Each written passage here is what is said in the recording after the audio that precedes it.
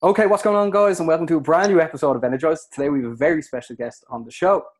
We have Bellator lightweight sensation and DJ extraordinaire, Paul Redzer Revan. Paul, how are That's a you bit getting on? much. That's a bit much, isn't it?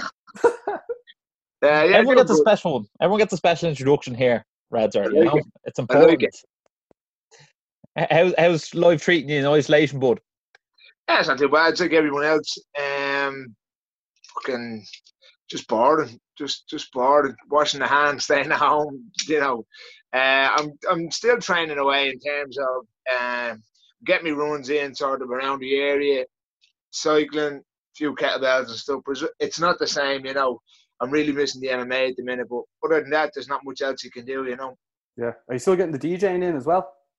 Just at home. So I DJ for a nightclub in town, 22, and we've been doing some Saturday night live streams on Facebook and stuff like that. So they rotate the DJs sort of once a month. So I did one like a couple of weeks ago. Other than that, not really. Yeah, how are you finding that as well? Yeah, just boring. It's a bit shit just playing to the wall in your room. But I did it for many years before I got out into the club scene, so it's nothing new there. Yeah, we had another Bellator athlete and slash DJ as well on the show, James Haskell. Oh, yeah. Yeah, who'd be a better DJ? I don't know. What does he play? I don't know. I'd say Trance, isn't it? Trance is like fucking 10 years old, man. That it was. I don't know. I didn't give out. He's a heavyweight. I'd say you take him. But here, Redzer, man, you're one of the most known fighters in Ireland. How did you get into the world of mixed martial arts? Just I used to. I tried everything when I was younger. Football, Gaelic, the usual guy getting sent down by my mad and stuff. When I was a lot younger, 10, 11 years of age. Couldn't kick snow off a rope. Couldn't box bleeding eggs. Couldn't do any of it. I wasn't the athletic person, and I was more of a pisshead right up until I was about 21 on the building sites and that. And a friend of mine just gave me a few Ultimate Pride knockouts. Same with the UFC. They were just highlights of like Mirko Cro Cop head kicking fellas and Vandelay and all those guys just going through people. Yeah. And for whatever reason, I just I wouldn't have even been a big sports fan back then. I wouldn't even have been a big fight fan back then. But for whatever reason, I just found myself watching it a lot, a lot, and I enjoyed watching it. And then again, I even tried to do the gym and lift weights and all years ago, and it just wasn't on me. I just, so it got to the point then where I was a little bit bleeding tubby, fucking, eating the building site field, like you're talking like breakfast rolls and all, and going out on the rib the weekends. I just wasn't living healthy and just wanted to change something. And I ended up finding Team Rhino was about a 10-minute walk from my house. They used to be down in Kilbarrack Industrial Estate, and just went down on my own. I didn't really tell anybody that I was going down. I just wanted to do it for myself, just to lose a little bit of weight and get fit and stuff. Never thought I'd go fighting. Never thought I'd even get in competing. Again, it was just literally just to do something where it's a little bit different and you could get a good workout in. Yeah. And then it just sort of snowballed from there, really. Yeah. How long were you there for until you were like, right, this is something I'm going to stick at? So, like that, I never threw a punch or anything like that. I didn't know how to throw a punch before I walked into Team Rhino. So from that day till now, I think it's about 12 and a half years. I think it was like 2008, and it was a week after my 22nd birthday. 11 and a half years. 2008 to now, and it'll be 12 years in October. Yeah. No, yeah, but how long were you actually there for and then you were like, right, this is something I'm going to do. I'm going to stick at it. Years. So 6 months, I think we took my first fight at amateur. I got choked out unconscious in like 10 seconds of the first round. I was too heavy. So Andy said, look, I was getting, relatively okay for 6 months training in the gym. And Andy said, look, you're too heavy for it. I think I fought a middleweight was that weight. Yeah. So then I took my next fight down a couple of weeks, about 80 kilos. I fought Neil Seary's brother on last minute. I mean, good close friends. Like a guy pulled out the day of the fight, and Neil says, do you want to fight? And I said, yeah, of course. I'm not doing like couple of weeks training for it. But he hang on, rings his brother. So we ended the fight that night. Nobody did. Neil done it to his corner. That was it. That was what it was back then. It was just like, wait, you want to fight? Yeah, I know. It wasn't like, oh, I mean, record's gonna get this and this, and nobody thought about it like that, you know. So, yeah, a couple of months in, about a year and a half, I was sort of amateur. I took about 10 amateur fights, and then we went pro. But even then, it was just when you went pro, it wasn't like, oh, I'm going pro to be this or to be that, or it was just a change of rule set is all it was. It was just like you're fighting pro rules and it's going to be a little bit tougher now, and you've got a few different things in the cage that you can use, the likes of elbows and stuff like that. Nobody really was doing heel hooks and all back then, you know. It was more to do with it was just a rule set, you know. And then I don't think it really hit me till it was something that I could do professionally at a serious level. Till maybe I got into the Cage Warriors things. You know, I had 6 fights starting off pro, and I think I went 3-3. So a little bit of mixed sort of record. I went over to American Top Team to train for a month, and that was back in 2011. And I came back, and then we went on the run with Cage Warriors, and I think I went about 2.5, 3 years unbeaten, and then I got beat once in Cage Warriors. And then I had another fight and then went to the UFC. So it was sort of halfway through that little stint in the Cage Warriors thing. It's like, you know, there was a little bit of momentum going. I was fighting quite regularly, you know, 4 or 5, maybe 6 times a year. I think 2 years running, I did 7 fights in a year, which is quite a lot, you know. So you don't really look at it when you're in the midst of it.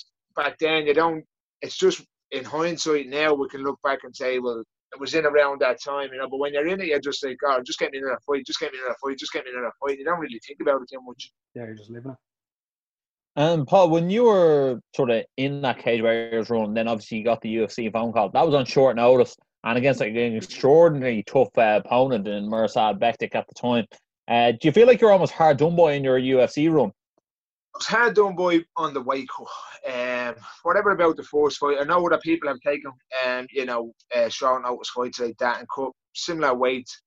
A guy I actually beat in Cage Warriors, Damian Brown, I think he took a short notice fight, cut something like 30 pounds as well. On relatively, the Australian fella. Yeah, and I mean, he had a couple of good wins there. I think he'd won one fight the night bonus then too. I know Stevie Ray took a fight on about 3 weeks now, similar sort of weight, 30 pounds. Rob Whiteford took it. So, you know, but all those guys got to fight at their normal weight. So Rob Whiteford had to cut the weight to featherweight, but he always competes at featherweight. Yeah. Stevie Ray got the call for lightweight, and he always competes at lightweight. Same with Damian Brown. I got a call, and I had to go to featherweight, which is 10 pounds more than I usually fight.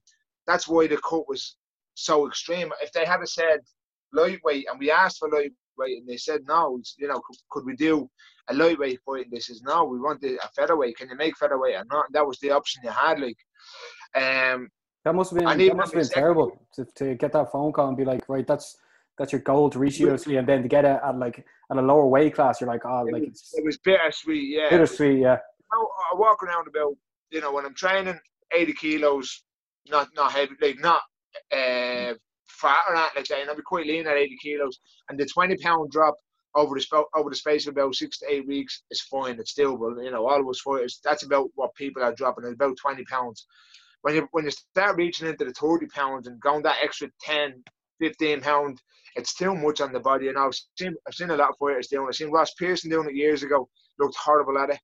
That's just one off the top of my head. I certainly can't do it. I did from my second fight in the UFC. I think it was a 3-month camp. It was 12 weeks, and I got right down. I got my body fat down as low as it could go, 4%. I looked great on the scales, but I still had to take out 15 pounds of water out of me on the last 12 hours. I still had to dehydrate myself 7 kilos of water, which is 15 pounds.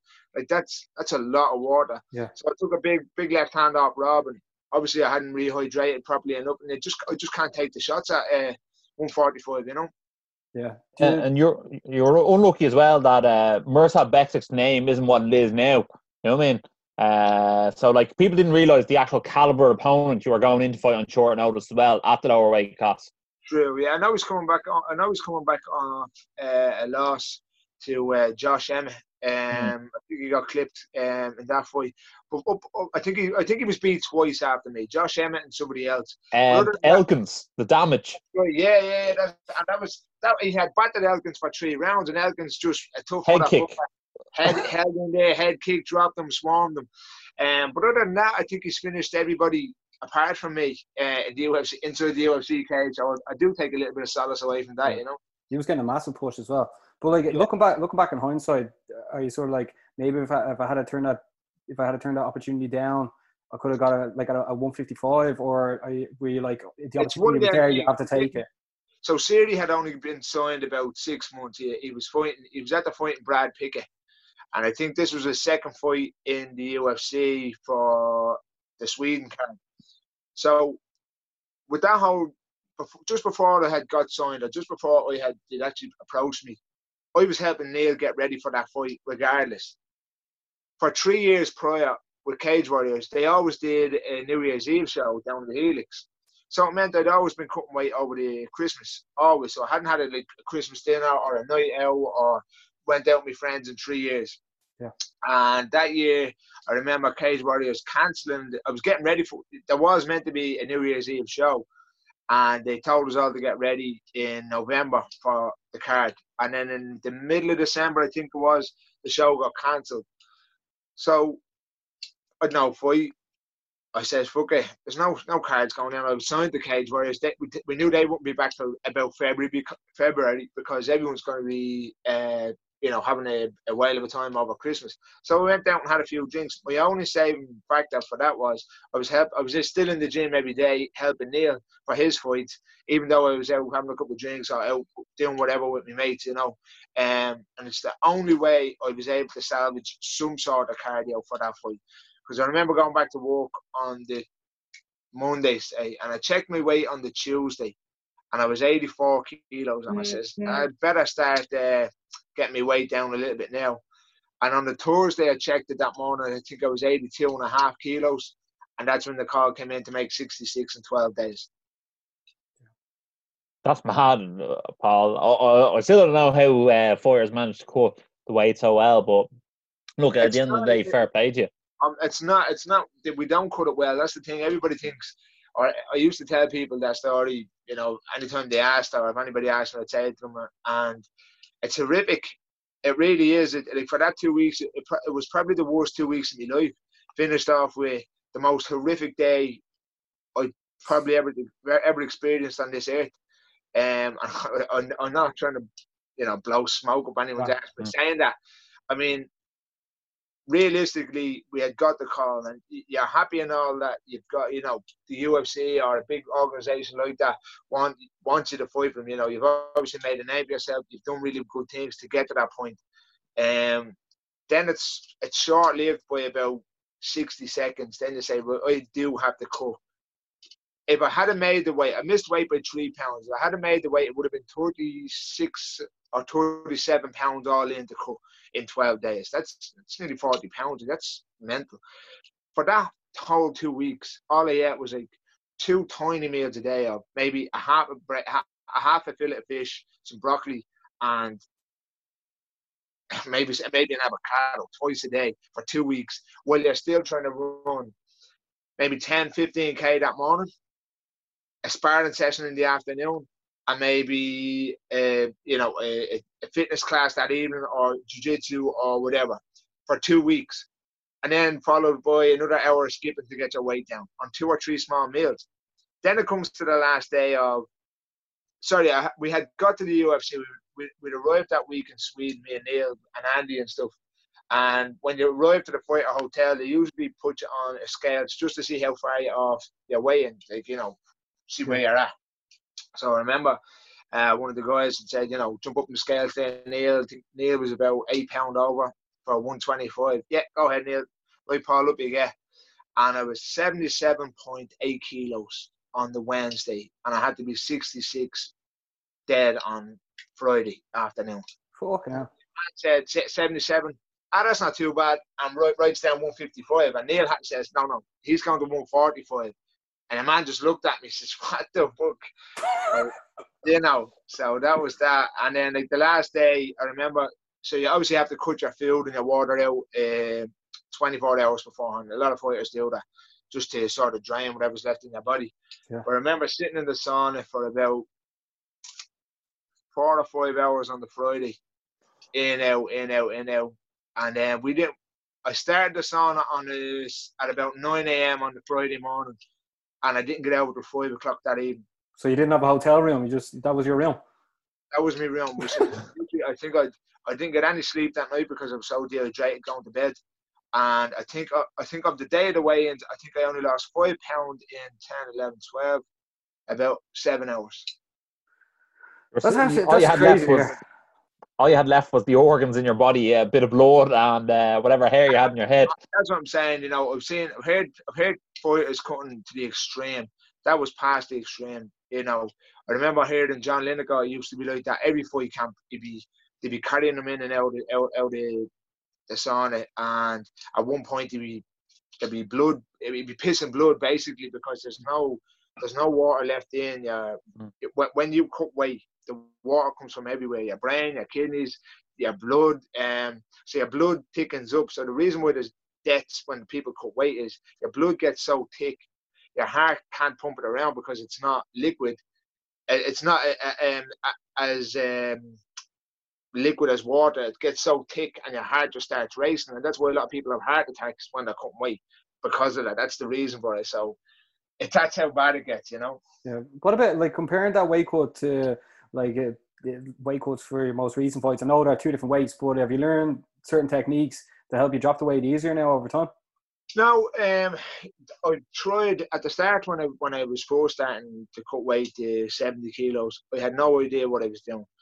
Not many people, like, cutting weight is a science. It's a fine science of, you can fuck it up fairly easy. You know, if you're about 2-3 weeks out from a fight and your weight cutting and everything's sort of measured out and down to the last gram and stuff like that. If you go out and say have a big meal, like I don't know, only one meal can fuck your whole weight cut up. Like it's down to the wire.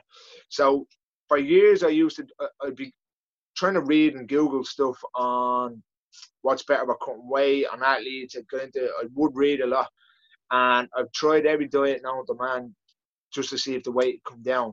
Low carb, high carb, keto, Atkins. The list goes fucking on. Counting calories, and the basic thing is eat 90% right, clean all the time, and that 10% is like a cheat meal, a meal on a Sunday. When you're in camp, you eliminate the cheat meal and maybe pull some food back closer to the fight. That's it. You just got to live the lifestyle. Don't go partying too much and just look after yourself, really, and the rest will look after itself. Because obviously we're in the gym 2-3 times a day, 6 days a week. If you're not milling the food, the weight will come down naturally enough, you know. But if you're abusing your body, it's just taxing. It really is. Do you find that difficult to stay very strict in your diet? Because obviously you work in building as well, and you're a DJ, so you're out late as well. Yeah, I find if you don't prep, or if you fail to prepare to fail, basically. So when I'm in fight camp at the minute now, I've sort of, I wouldn't say eased up. Like, I like eating clean, I like feeling good. I don't like feeling shit, but like, say in the evening I'll have 2 bottles of beer, no problem. When I'm sitting chilling watching the TV, or I don't really do that too often, but we're in lockdown. I can't get out of the house, you know. So I may as well have a bottle of beer to cheer myself up. Like I said, like one of the cycles we did there the other day, I think we cycled out to Bray. Yeah, I saw that, yeah. And, you know, up around Houghton and stuff. I think it was 85k all in. And obviously you're going to have a beer or two after that, you know. But like, other than that, no, I just, again, I like eating clean. I look after what I eat and stuff like that. So I used to hate it. I used to, you know, put a piece of broccoli near my mouth. Like, for fuck's sake, get that shit away. Now, I would, like, and I'd be just frustrated with myself. But then, the more you do it, the more you enjoy feeling good and that type of stuff. Yeah. And just to finish up on the weight cutting there, if someone actually videos your weight cut for Sweden, would that have been reminiscent? I don't know if you saw at the time Darren Till did his weight cut or Cyborg did her weight cut. I'd say it would probably be like the Cyborg one. Probably. Few tears. Yeah, there was no tears left in me. I was that dry. You would have been happy to cry to lose that water weight. I would have been crying early, I just remember we were in the sauna, and it was to that point where we had about a half an hour before we had to go to the bus to the scales. And Andy and Neil and stuff are dragging me in, like literally, I'm like that over the two of them, getting dragged in and out of the sauna. And when you come out of the sauna, you got to wrap yourself in towels over the head and stuff like that. So they covered me in towels, like fucking 20 towels. And all you could see was this out of my face and in my eyes. And there was some, like it was an open sort of sauna gym room where, it was women and men could sort of knock around. But I just remember this woman coming in and she was saying, "Oh my God, what is wrong with him?" And Neil turned around to her and says, no, he's just cutting away for a boxing match. What? When is he fighting? He's not fighting anywhere. He says, he's fighting tomorrow. He's not ready. He's fit to go to the hospital and just stuff. And that's how bad it was, So it's just a thing people don't see. They just see us on the fight now, walking out healthy. Yeah. It's horrific, and it's a stupid practice anyway. Like, look at boxers; they don't cut too much weight. They're not. Some sort of organisations make them have a reweigh-in clause. You're not allowed to be more than 15 pounds the next day or whatever. MMA needs to get some sort of handle on it. To be fair though, the guys at Bellator, they have a guy called Mike Mazzulli, and he's from the head commission in America somewhere. I can't think of the name of it. And he comes in, he tells all the fighters, look, stop fucking cutting weight. Don't be stupid. You'll fight better at the next weight up. The problem with that is, if I make the jump up the welterweight, the guys are monsters. So unless we're all forced to move up a weight category, naturally, I would put on much better performances if I could fight at 77 kilos. I think I did like Polaris at 77 kilos. Obviously not the same. But it's a 10-minute match. You weigh in the day before. I dieted right down, stood on the scales, went straight to Nando's with Andy's. Felt great after it. I think I went up about 2 kilos, just from like eating. No big deal, So I think if they move the whole roster up a weight class, if you fight at lightweight, now you fight at welter. If you fight at welter, now you're in middleweight. No big deal. They're just not cutting the weight. You're still fighting the same guys, the same way one did, Yeah. Before we get into your Bellator career. Obviously, you're training under Andy Ryan. Can you just tell us a few things like how important he's been to your career as well? Because he's one of the biggest characters in Irish MMA. Yeah, the daddy of MMA, as we call him. Only for Andy, I don't think I would have pushed myself to sort of the limits that I got to. When you're coming up, when you're young, I took MMA up I took combat sports, would say, up very late in my career, in my life, basically. I only started on a week after my 22nd birthday, and I was brutal. I was fucking shite, be like anyone trying a new sport. Let's be honest about it. But I just kept at it and at it and at it. But for about a year, I used to be smoking joints, going down to the gym, do my workout, and I'd have like joints made for walking home. You'd be smoking away, and you'd be still going out on the weekend. And I didn't know what an athlete lifestyle was to live. He obviously lived it since he's a young age, because I think he's been doing judo since he's about 4 or 5 years of age. So he lived that athlete lifestyle all his life. And I didn't know what it was. Basically, I thought once you're in the gym, you're training. Yeah. Everything else, you can do whatever the fuck you want. So, and then even after some of my fights, you would think, well, I take the foot off here, I'll go mad for a few weeks. And he wouldn't let you do that, So I don't think if I wasn't being coached by Andy, I don't think I would have pushed myself to the places that I got. And I'll always be thankful for that as well, Yeah, that's great to hear. Right, we have to get into your Bellator career, right? I remember you were fighting Bellator there. It was a couple of events ago, right? The first one, yeah? Yeah, I think it was Bellator was 217 when you fought Charlie Leary, No, I done one before that, and absolutely nobody seen it. So it was about 3 years ago. It was a Bama Bellator one. Obama tour, as we called it. Bama tour, yeah. So I had fought. Bama were asking me to fight Ryan Scope over in the UK for the Bama belt, and they were putting on a Bama in Dublin on whatever date, and I says, no problem with the fight, perfect, but let's do it in Dublin. I don't want to miss out on that. But they wanted Scope because obviously it was in Newcastle. Scope's a big deal over there. And yeah. Sort of, everyone wanted it in their own way, you know.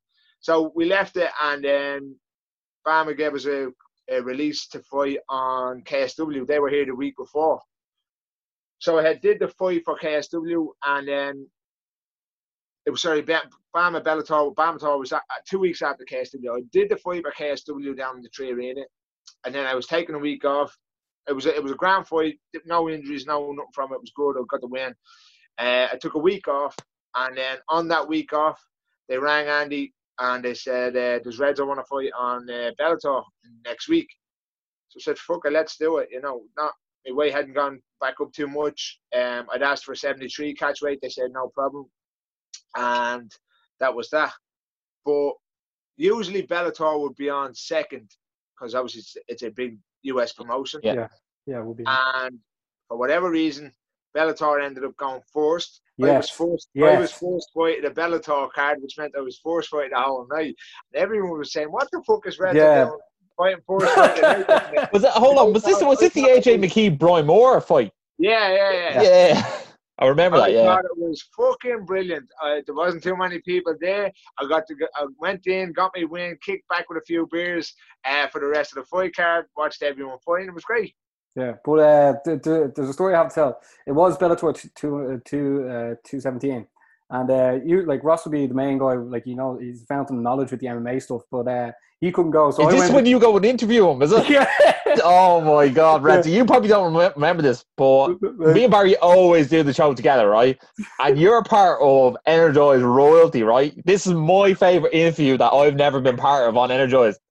Barry kicks off. He's interviewing you. He goes, can I not tell the story? I hope you don't mind, but I'm actually a bit nervous. Right? Why are you robbing the story? Because I listened to it. Flashback, right? Right, what happened was, Ross is usually the guy who does all the interview stuff, but like he couldn't go, so like I was like, right, I'll go. And then like I was mad nervous. Was this before or after the fight? This before. Right. So then I went over and started interviewing you. And then I go, how are you doing? You're like, oh, I'm doing grand. How are you? And I go, I'm actually a bit nervous. And you go, what the fuck are you nervous for? I'm the one fighting. I was like, yeah, I know, I'm only joking. But like, ever since that, then we had the conversation. It's back. I think it's like near episode 100 if people want to watch it back. But then I remember at the very, very end, I asked you, what are you going to have? What are you going to eat after your fight? And you said you're going to have pancakes with your niece. Then you went out, won, said you're injured, still won, and went for the pancakes with your niece. And then I was like, ever since then, I was like, Redzer, what a legend, man. What a nice guy. But like, that story, like, that was out on the podcast. And like, I was like, yeah, I'm only messing with nerves. Absolutely. Yeah, I love it. He hasn't been allowed to interview anyone ever since. I've been bad since. What's to be fucking nervous about? You're only talking to like one of the lads from Dublin. You know what I mean? But I've never done it before. But now it was semi-pro. But Redzer, you're obviously now with Bellator. Like, people these days are saying, why isn't Redzer on the main card? Why isn't Redzer like one of the headliners? And then I saw you in an interview and you're like, you don't give a fucking shit about that stuff. I do. Look, to say I don't would be an understatement. I do, of course I do. It's not. Look, nobody fighting on the undercards, whatever. It is what it is. I just see it as a fight. Yeah. The reason why I say that is, I'm not going to kick up foot. If they don't want to if nobody wants to put me on the main spot or the top card or whatever, so be it. Yeah. Are you just like, here, I don't care, and then you're going to like try and prove it that you should be on No, it's like, I don't need to prove it because like you were saying, a lot of my fights are entertaining. I don't fight to steal a win by jab, move. I go for it every time. And if that means that I get beat in the process of doing it, it is what it is. But I would rather be an entertaining fighter than one that gets all the wins, really boring, and not ones that people want to see. It's great that anytime they rock into town, everybody kicks up So it means people like to see me. So yeah, you're one of the most liked fighters in Ireland, man. Like, so like 100%. if people want to see me fight, they will fight. So maybe it's either the way I see it is they're doing it because of two reasons. A, to fill up the place for the undercard, to make it busy for the undercard or whatever. Or it could be that I'm not that popular and maybe I don't draw, or maybe that I don't draw shit for the main card. I don't know, but. You know. Or Reza, see, can I? or can see, I- you could be DJing later on that night, you know? It could be.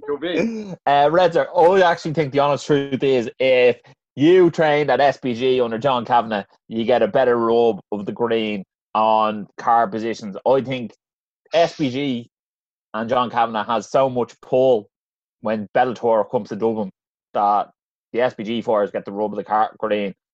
We had Miles Price on earlier in the week, and he was sort of feeling that way. Do you ever feel like the SPG guys are treated better than everyone else?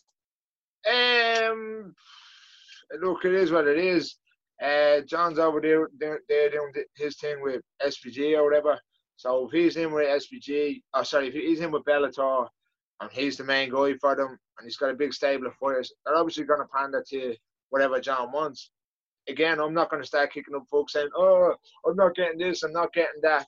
Just shoot the fuck up, fight, and then do the business, you know. Yeah, as you said with Miles Price as well. As like myself and Ross follow the fight business, and we love when the Irish lads do well. It'd just be we just want all the Irish fighters to do well.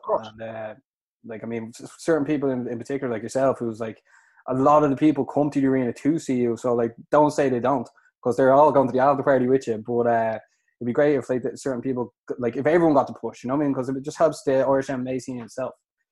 But the only thing that sort of it's frustrating, would say, is the novice amateurs. I don't know them when I talk to them and all that. So I'd say the guys that are 0-0, 0-1, all the way up to maybe 5 fights, when they start getting placements way up the card ahead of guys with 24, like we have 25 pro fights. Yeah. And I've fought in all the head organizations and all that shit. You fought everywhere, Reza. Literally. Exactly. That's what I'm saying. So I have a lot of experience there. So I think it makes you're gonna, and you know what way I fight. So when people with relatively no experience get bumped up ahead of you, or you know, then it just becomes frustrating. And I think it's some people say the same thing. Maybe they don't, but for me, as a sort of seasoned pro, will say, who's been around a long time doing it, it gets a little bit frustrating. Yeah, it seems like just from the outside looking in, because it seems that if you go to the Bellator, if you go train in SPG, then you have a perfect opportunity and career path going to Bellator, which is great. If you want to make money and do that stuff, that's great. But it seems like if you're in Team Rhino or if you're in Team KF and you want to get to the UFC, the SPG is not the path, really. I don't know. It just seems like certain. Look, it's different. I think being affiliated with a gym is only going to get you so far. 100%. If you can't back it up as a fighter, forget about it. So, if you're in Bellator and you're looking to get to the top of the Bellator division and get the strap, and it's a world strap, don't make no. No, 100%, 100%. Yeah, it's a legitimate world title, and the guys up at that level are animals. If you're looking to get to that and you're going to Bellator route and you're not as good as what you think, be it whatever gym you're ever in, you're not, like, even if you get the shot, you're going to get beat or you're going to get found out. And it's the same if you go to fucking Cage Warriors and whatever. The cream always goes to the top, and that's that. It doesn't matter what gym you're from or what gym you're out. You might get a couple of opportunities on the way, we'll say, but if you're not good enough, you'll be found out. And it's a fucking tough sport to find out if you're good enough or not. 100%. Hopefully whoever's listening now, they understand that, like, we just want all the Irish fighters to do well. And of course. Absolutely. Everyone knows that, you know, everyone likes or knows the Irish look after themselves. They all want everyone to do well and stuff like that. There's just some guys are here and some guys are there when it, you know, should be the other way around. That's all it is. Yeah, it's just because you're fucking legends as well. Like, and you've been everywhere, and people are you're one of the main people are going to the arena for. So it's just like, I feel like you should get a better rub of the green. You know, I want to see you on that poster on the Dart station. Yeah, no, but like, is that the DJ from 22? That's the one. That's what they say. The Cock and Bull and Killock. Tell us this, Reza. You fought in Cage Warriors, KSW, Bellator, UFC. Which promotion did you think was Obama as well? Which promotion do you think was actually the best for being a fighter, being organised, being looked after? Do you know what? They're all quite similar, really. I tell you who's a shout of cunts. The UFC. That's they're wankers. That's just from a fighter. Some of the people that we met in the UFC, they're lovely. The background staff now, they're all lovely. But like that, in on a couple of weeks' notice, give on the weigh-ins, not weight that you fight at. Same the second one, and they knew if fight at lightweight. They don't give a fuck. They're just a fucking cash machine, They'll literally give anybody a call, anybody, anywhere around the world, and they know they'll get that signature on the contract. Yes, because there's their chance. At UFC, you hear that and you think, I'll do that. But the times are changing. People are wising up to all this, to all of it, and people are going where the money's at. I don't give a fuck what you say. Like I used to think at the start when I was fighting for just in hall shows, even when I was a pro, stuff like that. I was just doing it just to do it. I never really thought of money in the contract. I never thought if you get to this level, where I'm at. Yeah. But then if you are at that level and you're after spending 10 years doing it, well then that's exactly what it comes down to is money. That's it.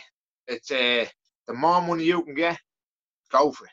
Yeah. Because it's a short career. It's prize fighting.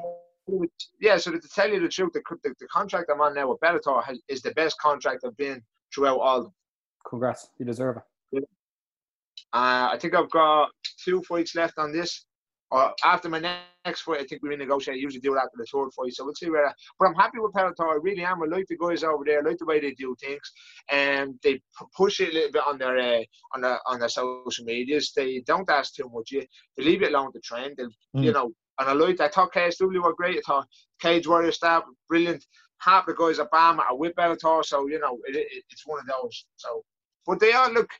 The only time you ever see the guys is the last week when it's fight week. So, and everyone's super nice down at Bellator as well. So they're really, really nice. That's the thing. That's the thing. I think people that like sort of jump on and watch MMA, they sort of just think there's only UFC, and then they just follow because they saw Conor.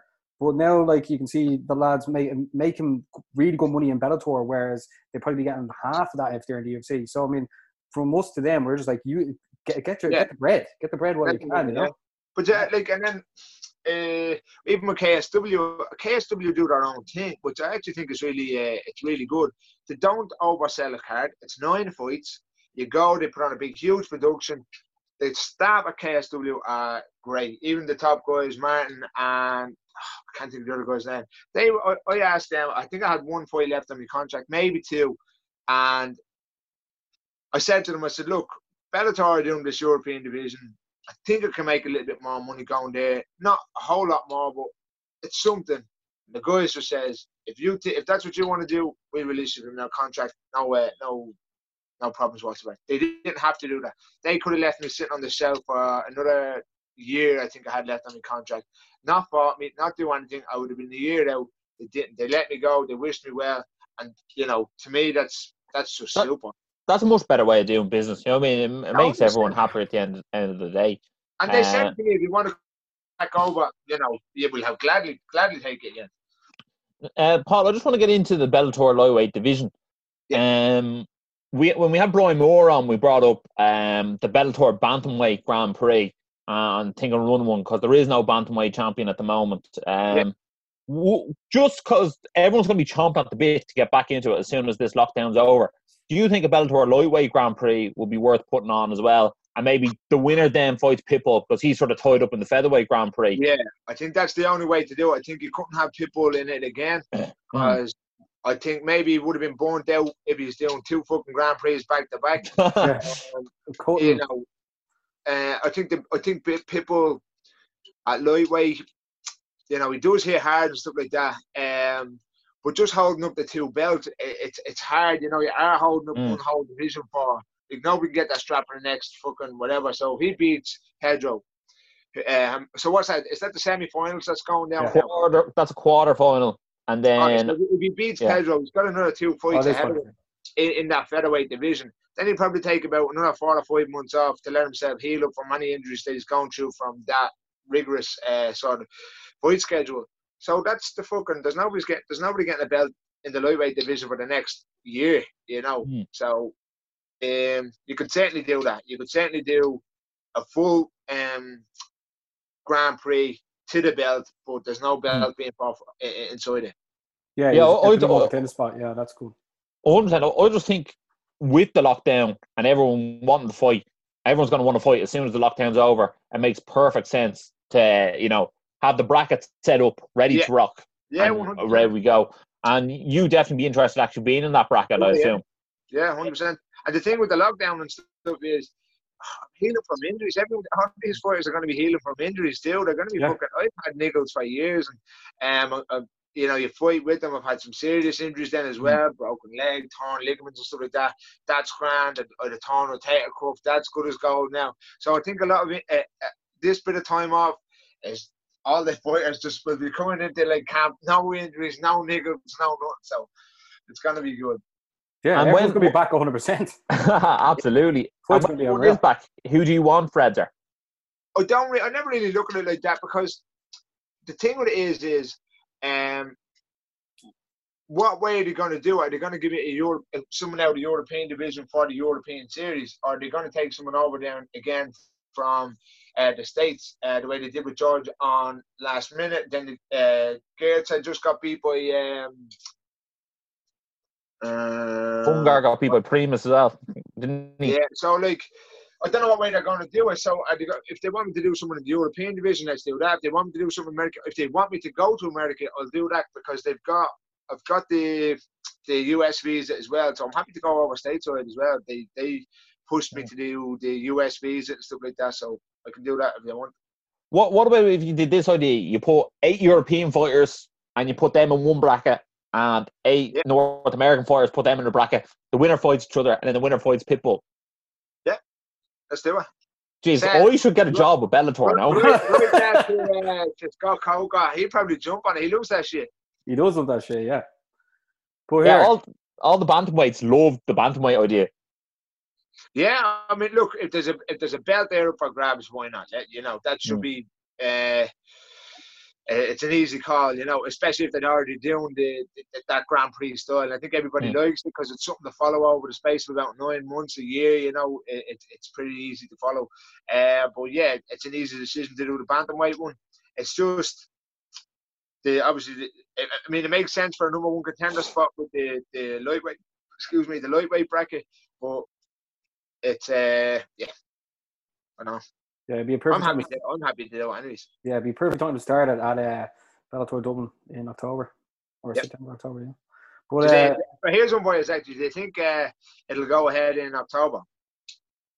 I'm going to say yes. Yeah. I think there's no big events till September, and I think October they'll be able to roll out. Maybe you might not be able to pull whatever it is, 13,000, 14,000 people in there, but you might be able to get 5,000 people in there and have it. See, I think they actually lose. Where they put the cage, they lose about 2,000 or 3,000. So they can only fit 10 in it anyways when the cage is there. You know that whole floor space? Yeah. They lose a lot. So they can only fit 10 in it. So if they're doing 5, they have to open up the whole arena and have spaced seating, you know, right the way around. Not a bad idea for the 5,000, you know. It'd be still great. And that's what Bama used to do down there. They only ever did 3.5 maybe. But yeah, I'd certainly be up for 5,000 down in the trade arena. Yeah, is that when in the UFC they used to bring the octagon a bit more into the middle of the floor, didn't they? And then they used to have seating behind as well, didn't they? Seating on the back, yeah. But I suppose Bellator have like that more of it's almost like a WWE style entrance with the Titantron. Titantron, yeah. Yeah. I think I prefer like the Bellator like Titantron. I think it's like, well, we always sit in press row, so it's like we always have the best seats in the house, so it's great. But I think I prefer the Titantron. I'm just like, it makes the fighters look cooler as they come out.